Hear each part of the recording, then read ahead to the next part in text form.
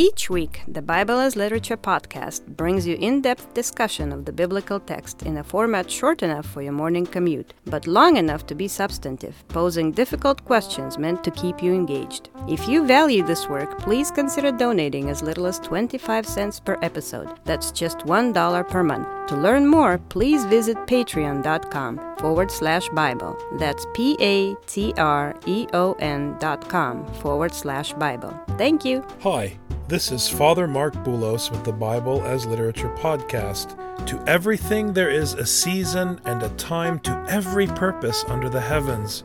Lo, it is better to be patient than arrogant, for the end of something is better than its beginning, not because your toil has ended, but because the reward for patience is wisdom and understanding. So admonishes the preacher's eulogist, who shames us with the preacher's labors, goading us with his instruction. The fear of the Lord is the beginning of wisdom, and this fear is a man's duty during his brief season under the sun. Remember to keep this commandment, for God will bring every deed into judgment, whether good or evil. This week's episode brings our 12-week series on Ecclesiastes to its conclusion. But don't worry, we'll keep turning the pages with you on this podcast for as long as we can, God willing, until the Lord comes. Until then, turn, turn, turn.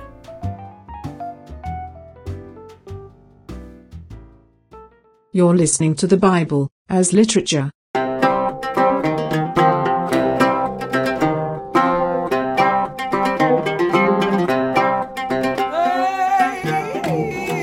Hi, this is Father Mark Boulos. And this is Dr. Richard Benton. And you are listening to episode 82 of the Bible as Literature podcast. We have reached the end of Ecclesiastes. We've been reading a book talking about the end, and we've finally come to the end. And I have to say that Shakespeare has nothing on the preacher. This poetry about death in the opening of chapter 12 has an apocalyptic feeling to it. It evokes concepts that I think ultimately emerge as the notion of the Lord's coming in the broader biblical narrative. I think he's created something that is, in terms of language and poetry, quite beautiful. The death of this individual also feels like the end of time. Yes. And that's what I think the Bible is always playing on, the death of the individual and the end of the world. Because, as you've said many times, one's death is the end of the world for that individual. Absolutely. The day of peace, in Paul's letters, is the end of the road. It's the day of judgment. It's your last day. It's a very interesting and important play on language. And it's a very practical play on language, because then you circumvent all of this philosophy about when the end of the world is coming, and you begin to realize that the immediacy of the metaphor of the kingdom in the New Testament pertains to the brevity of your days upon the earth. I had a professor who used to try to criticize Paul by saying Paul and Mark and all of these writers really thought Jesus was coming in just a few hours. And look, he didn't come. I think that's a very shallow reading of the text, because it's nuanced literature, it's metaphor. When Jesus says, some of you are standing here who will not taste death until you see the Lord coming in power, he's referring to his own death. Now, that might not look to you as though he's coming in power, but that's your problem, because your reference for what is powerful is backwards. So it's always a play on language, and that's why nothing beats the Bible. Remember also your Creator in the days of your youth, before the evil days come and the years draw near, when you will say, I have no delight in them. This is playing off the end of the last chapter. Remove sorrow from your heart. Put away evil from your flesh, because childhood and youth are vanity. Don't be so nostalgic of your childhood that you forget that childhood also disappears. But also remember the Creator in the days of your youth, how the Creator created you as a young being with strength and vitality. But, eventually you do get old and decrepit, and you eventually don't enjoy getting out of bed anymore. I read verse 1 also as an interesting play on eternity and temporality. At the moment in life when you think you don't need the Lord, because it feels and seems as though you're going to be around forever, That's the moment when you had better remember the Lord, because your days are as the grass of the field that will perish. If a young person can remember the Lord, it's linked to remembering that there is an end to their life, and it will infuse their youth with wisdom. Now, while you can delight in your life, take advantage of it. Use the strength that the Creator has given you before you come to a point where you have no more strength and no more vitality. This is the preacher's answer to the famous expression, which I'm sure has been regurgitated by many cultures over many centuries. I don't think it's a modern expression. But you know this proverb that youth is wasted on young people. I think that concept is about as old as dirt. And I think this is the preacher's answer to that statement. Let me show you how we won't waste your youth by remembering the one who gave life to you. Before the sun and the light and the moon and the stars are darkened and clouds return after the rain. So beautiful and majestic, the way he's talking about the end. In the day that the watchmen of the house tremble and mighty men stoop, mighty men are brought low, everyone is humbled, in other words, by the coming of the Lord. I'm inserting New Testament language, but we're talking about the day of death. The grinding ones stand idle because they are few, and those who look through windows grow dim. And this is all an image of a great reckoning, but is also an image of old age, trembling, stooping, no longer able to grind, your sight through the window growing dim. Both the old age that comes upon the individual and the apocalyptic vision of all life coming to a standstill. So there's something interesting here at work with the language. And what's nice is that, for once, the play on language in the Hebrew seems to be reflected in the English. Maybe by chance, but it's still interesting because it works really well. We know that in English, in slang, the word grind, or the act of grinding, can be used as a euphemism for sexual intercourse. What's fascinating is that's also true in Hebrew. You were saying earlier that this verb, tahan, in Hebrew, is also used in Job. Job 31:9, he says, if I've defrauded anyone, let my wife grind for another one and let another bow down to her. Which is graphic language. It could, yeah, there's a double entendre that could be very graphic. That's interesting because if we're talking about death, he's saying the ones that are trying to make life are now standing idle.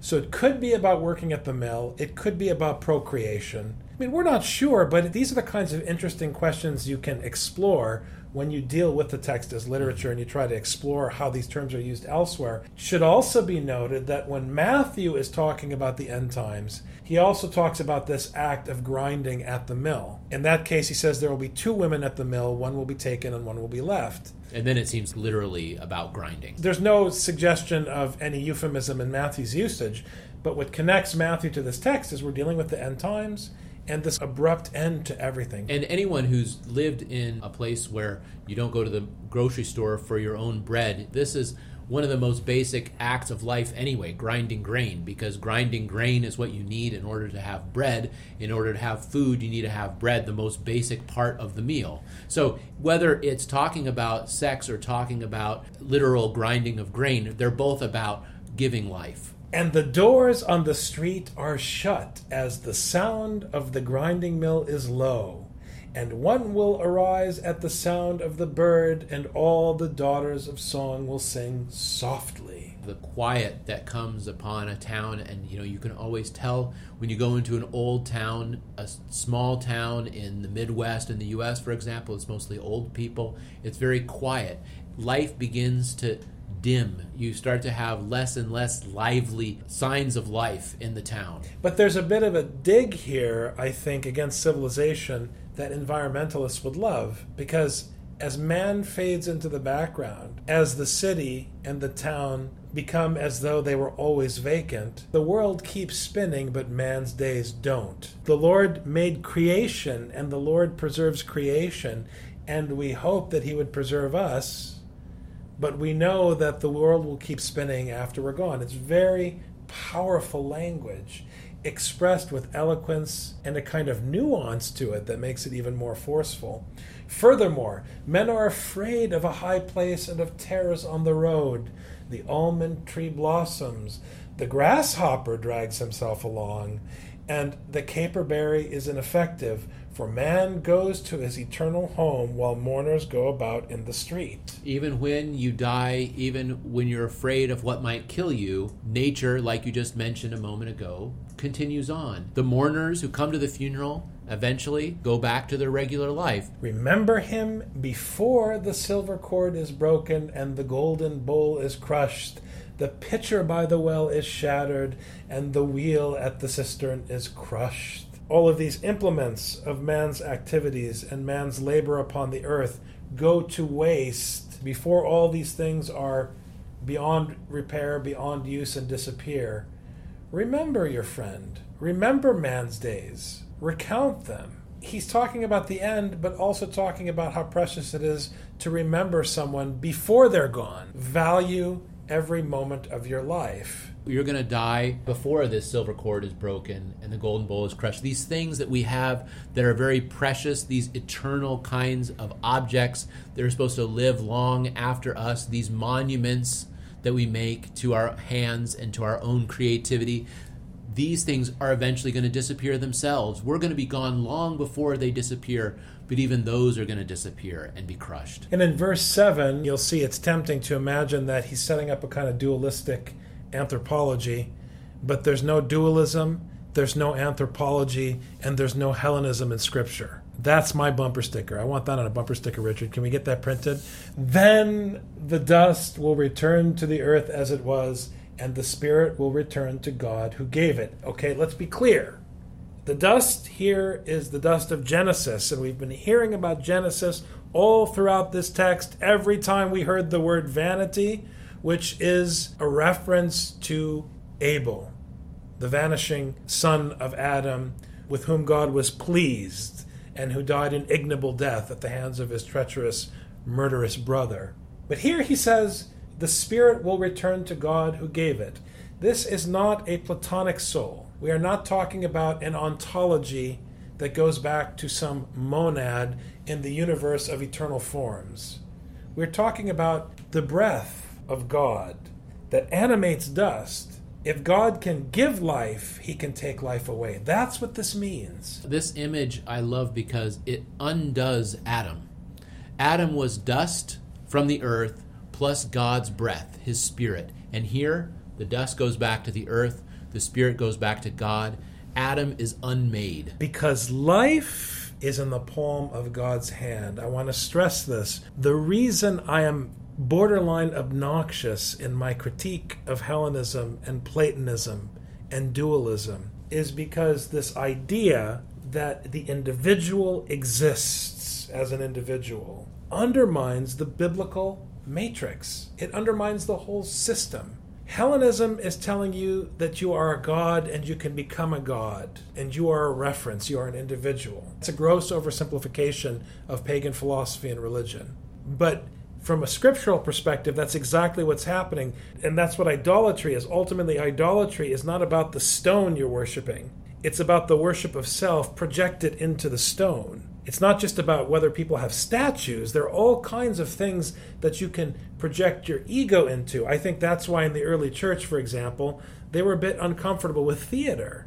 You know, you hear the common pastoral explanation that, well, they committed real murder in theater and there was abuse in the Roman theater of Christians in the beginning. And so you hear all of these explanations. But I don't think that's the only reason for people's anxiety about theater in late antiquity. I think that because theater was a place where these horrible acts were committed, there was an intuition that theater is about voyeurism, and voyeurism is very much related to the problem of idolatry. Because if you look at a statue and it doesn't say anything, because it's just a hunk of stone, but you believe it's speaking to you, you're projecting yourself onto the statue and then listening to your own reflection. It's a feedback loop, which is unto destruction. And you think about this problem of idolatry in the context of Ecclesiastes, it is vanity of vanities that you're looking at a statue and expecting an answer and getting one when we know it's being projected by your ego. And your ego is going back to the dust. And should God withdraw his spirit, you are dust until such time as he decides to breathe in you again.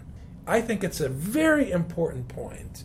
And that's why in our tradition in the Eastern Church, we say, may his or her memory be eternal. And we are asking that the Lord would remember the one who has turned back to dust. Because if God doesn't remember them, there is no them. It's fundamentally different. It puts us completely in a position of weakness before the Lord. There is no ego at that point. Vanity of vanity, says the preacher. All is vanity. Speaking of vanity, this is something that obviously keeps coming up and a theme that we keep discussing in the podcast.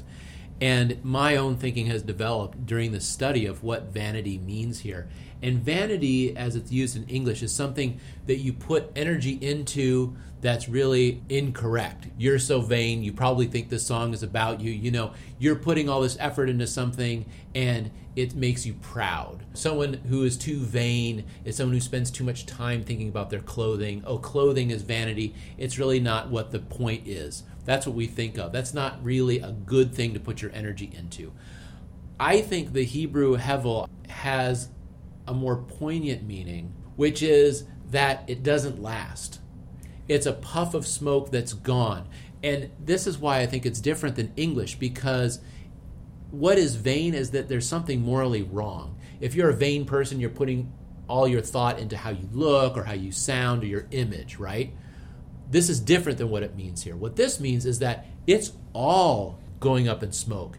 Even the wise person, even the giving person. Mother Teresa is vanity of vanities, just as much as Donald Trump is vanity of vanities.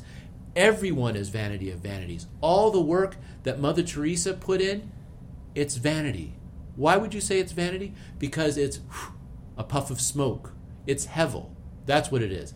It's not vain in that it's bad, but it's vain in that there is no point that we can see. That we can see, and we touched on this in the last podcast, and it bears repeating. We don't know how the actions of any individual factor into the tapestry of God's creation and what God is doing and how God is managing everything from the Alpha to the Omega. And we will never know. That's the vanity we cannot grasp. That's why when people try to say what's going to happen to American history, and they try to draw comparisons between the history of the American Empire and the Roman Empire or the Egyptian, whatever, there's a limit to the value of those comparisons, because it's impossible for an American living today to understand where they are in the history of the United States. We don't know.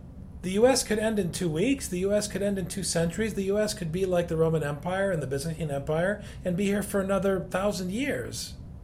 We can guess, but we are not in a position really to say what's going to happen.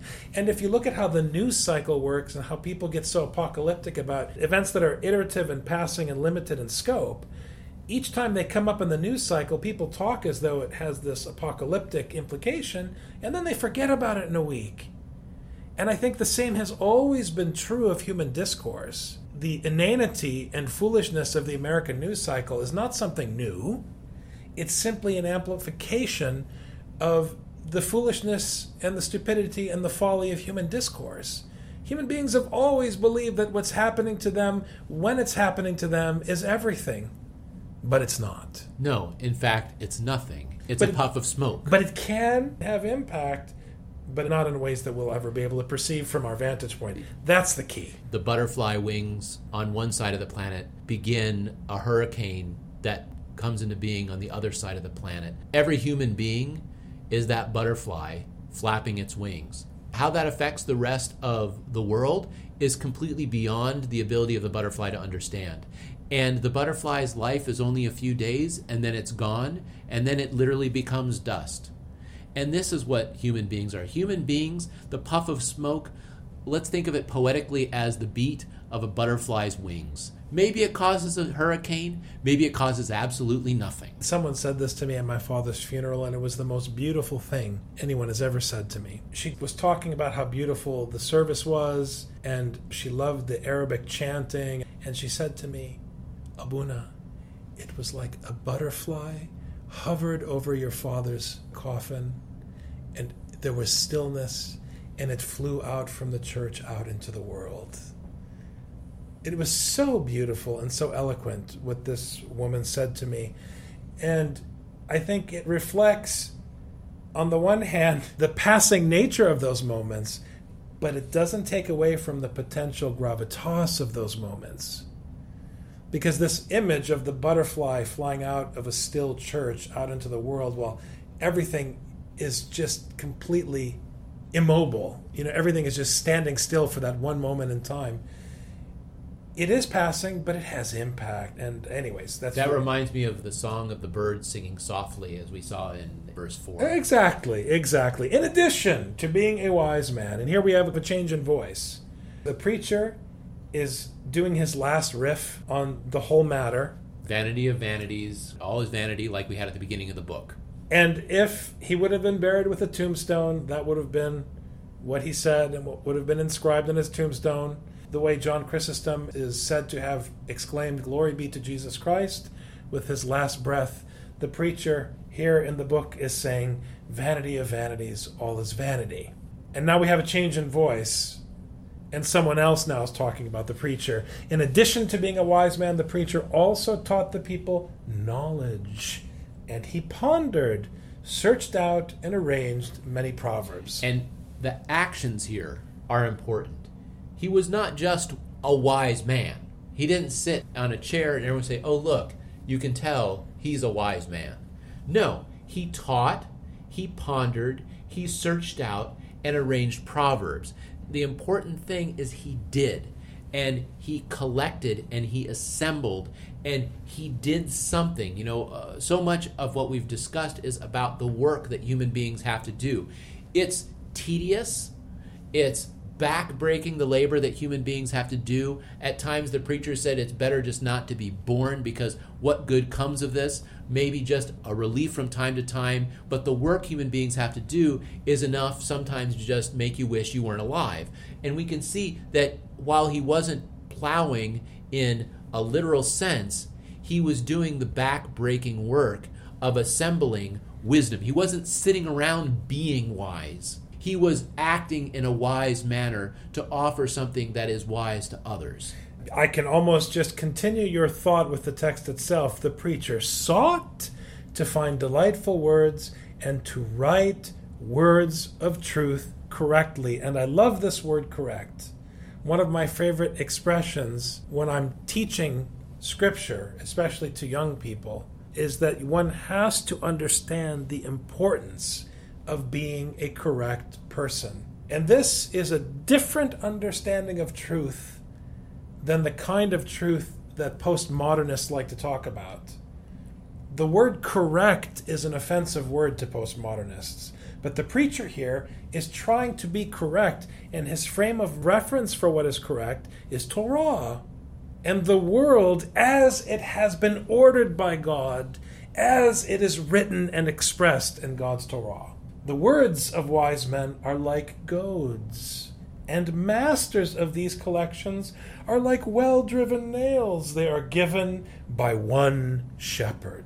Right. I love that. Even though he wasn't a literal farmer with an ox on a plow that he would have to goad, hit with a stick with nails on it, he didn't do that literally. He did that in a figurative sense. He assembled all these wonderful sounding proverbs and put them on a stick to goad the unwise to go and get their work done. Go and do what needs to be done. These are nails that are supposed to spur you to action. They are given by one shepherd. There's one source of this wisdom, and he collected this wisdom so that there would be a shepherd who would get you moving in the right direction. This is why Paul prefers the Romans over the Greeks in the New Testament, because the pedagogos in a Roman household comes with, as Paul says, a rod to make sure that everyone is moving from point A to point B as instructed. And you have to imagine children walking in a line from class to class in a Roman household, and somebody wants to step out of line to go play in the field, and then out of nowhere comes the pedagogos, whack! And you have a little smart on the bottom of your right foot, and you know, I can't turn right and I can't turn left because I am headed on the path to this destination, which is unto instruction. And this obviously is how Paul views the journey from the day of grace to the day of peace, You walk on the path, the odos. You don't step out of line, or I, Paul, will come as the pedagogos and smack you. And this is the same spirit here in this text. Right, from the shepherd's crook to the ruler of the nun, this is the way that you keep the people in line. Absolutely. And not just keep them in line, but when it comes to human beings, this is one of the tools, one of the instruments of teaching. And that's what's essential here. He taught the people knowledge. So his teaching is what we have. But beyond this, my son, be warned. And the word here in Hebrew is very interesting. It comes from the root zahar, which in Arabic and in Syriac means light or bright. It became a word for teaching because it's enlightenment. We have this in English. Enlightenment is teaching.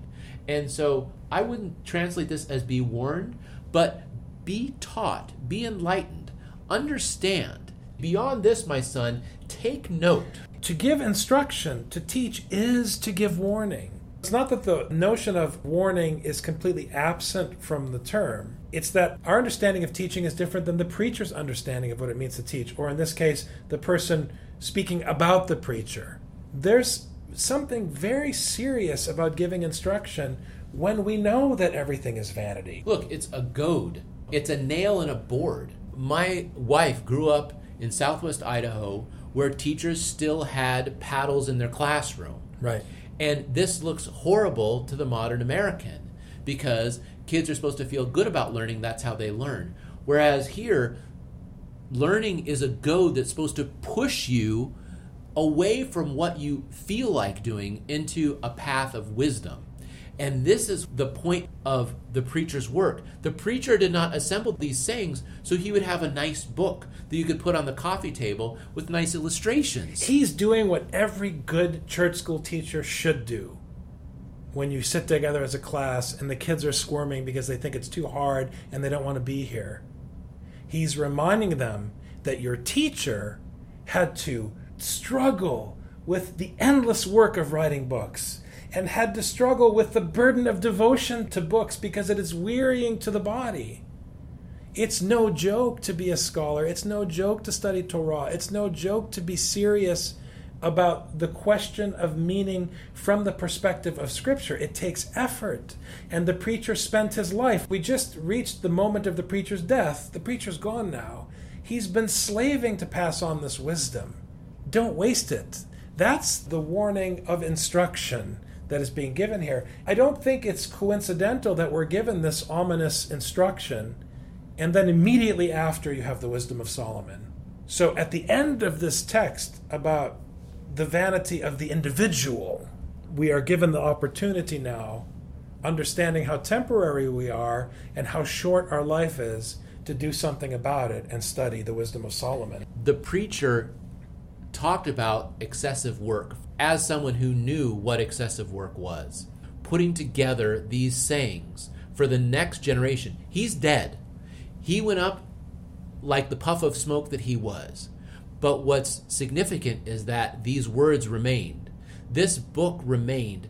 The next generation is the only one who gets to enjoy the fruit of this. That's why it's beyond this, my son.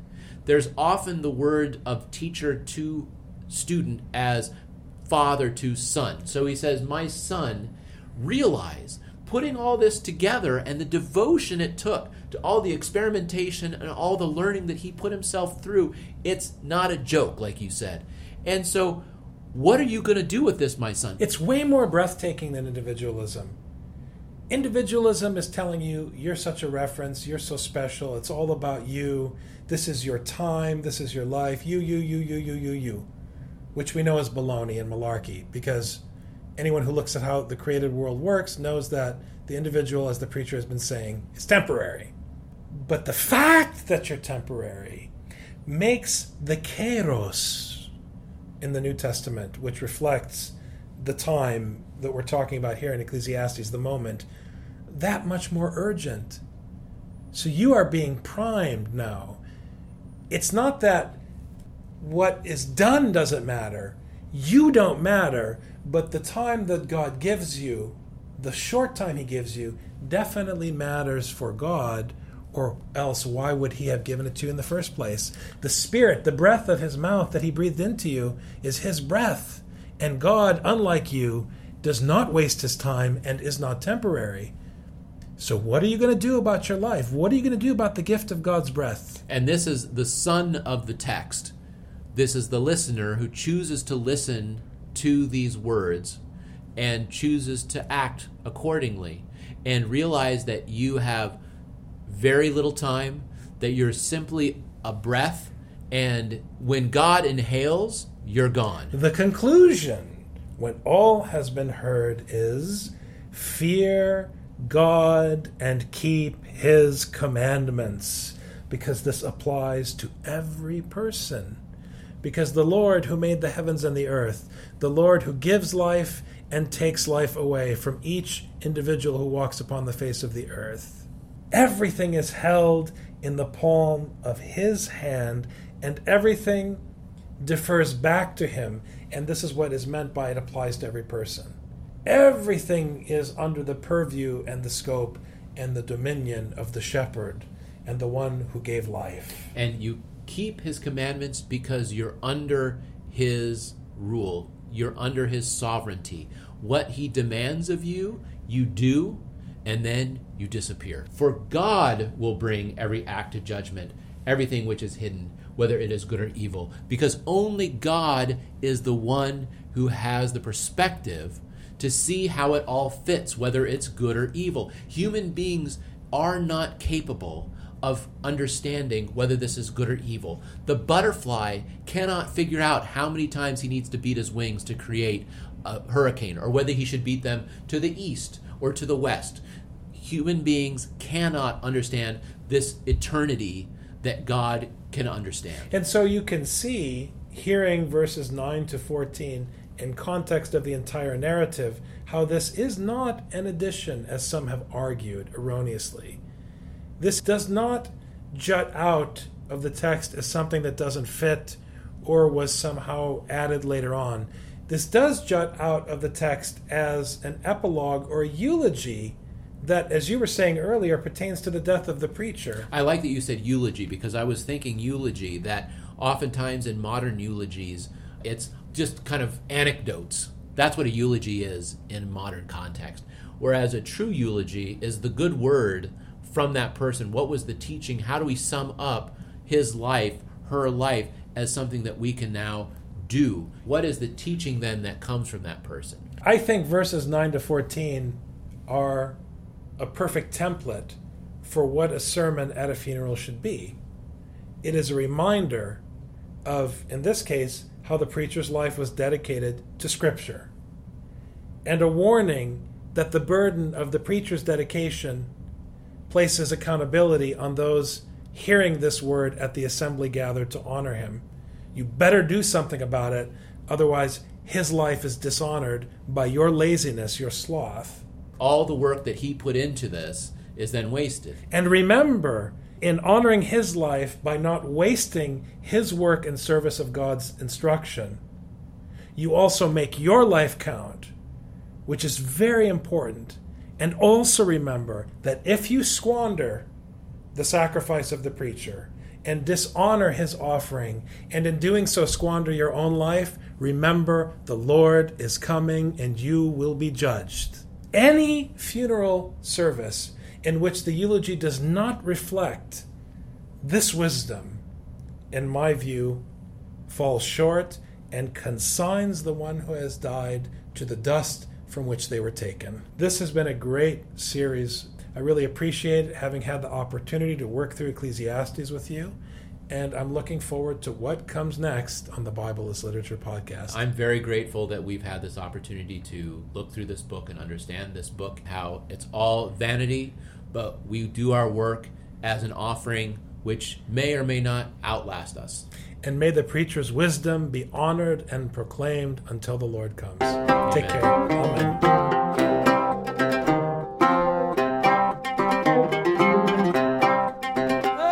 You've just heard the Bible as Literature. Thanks for listening. The Bible as Literature is a production of the Ephesus School Network.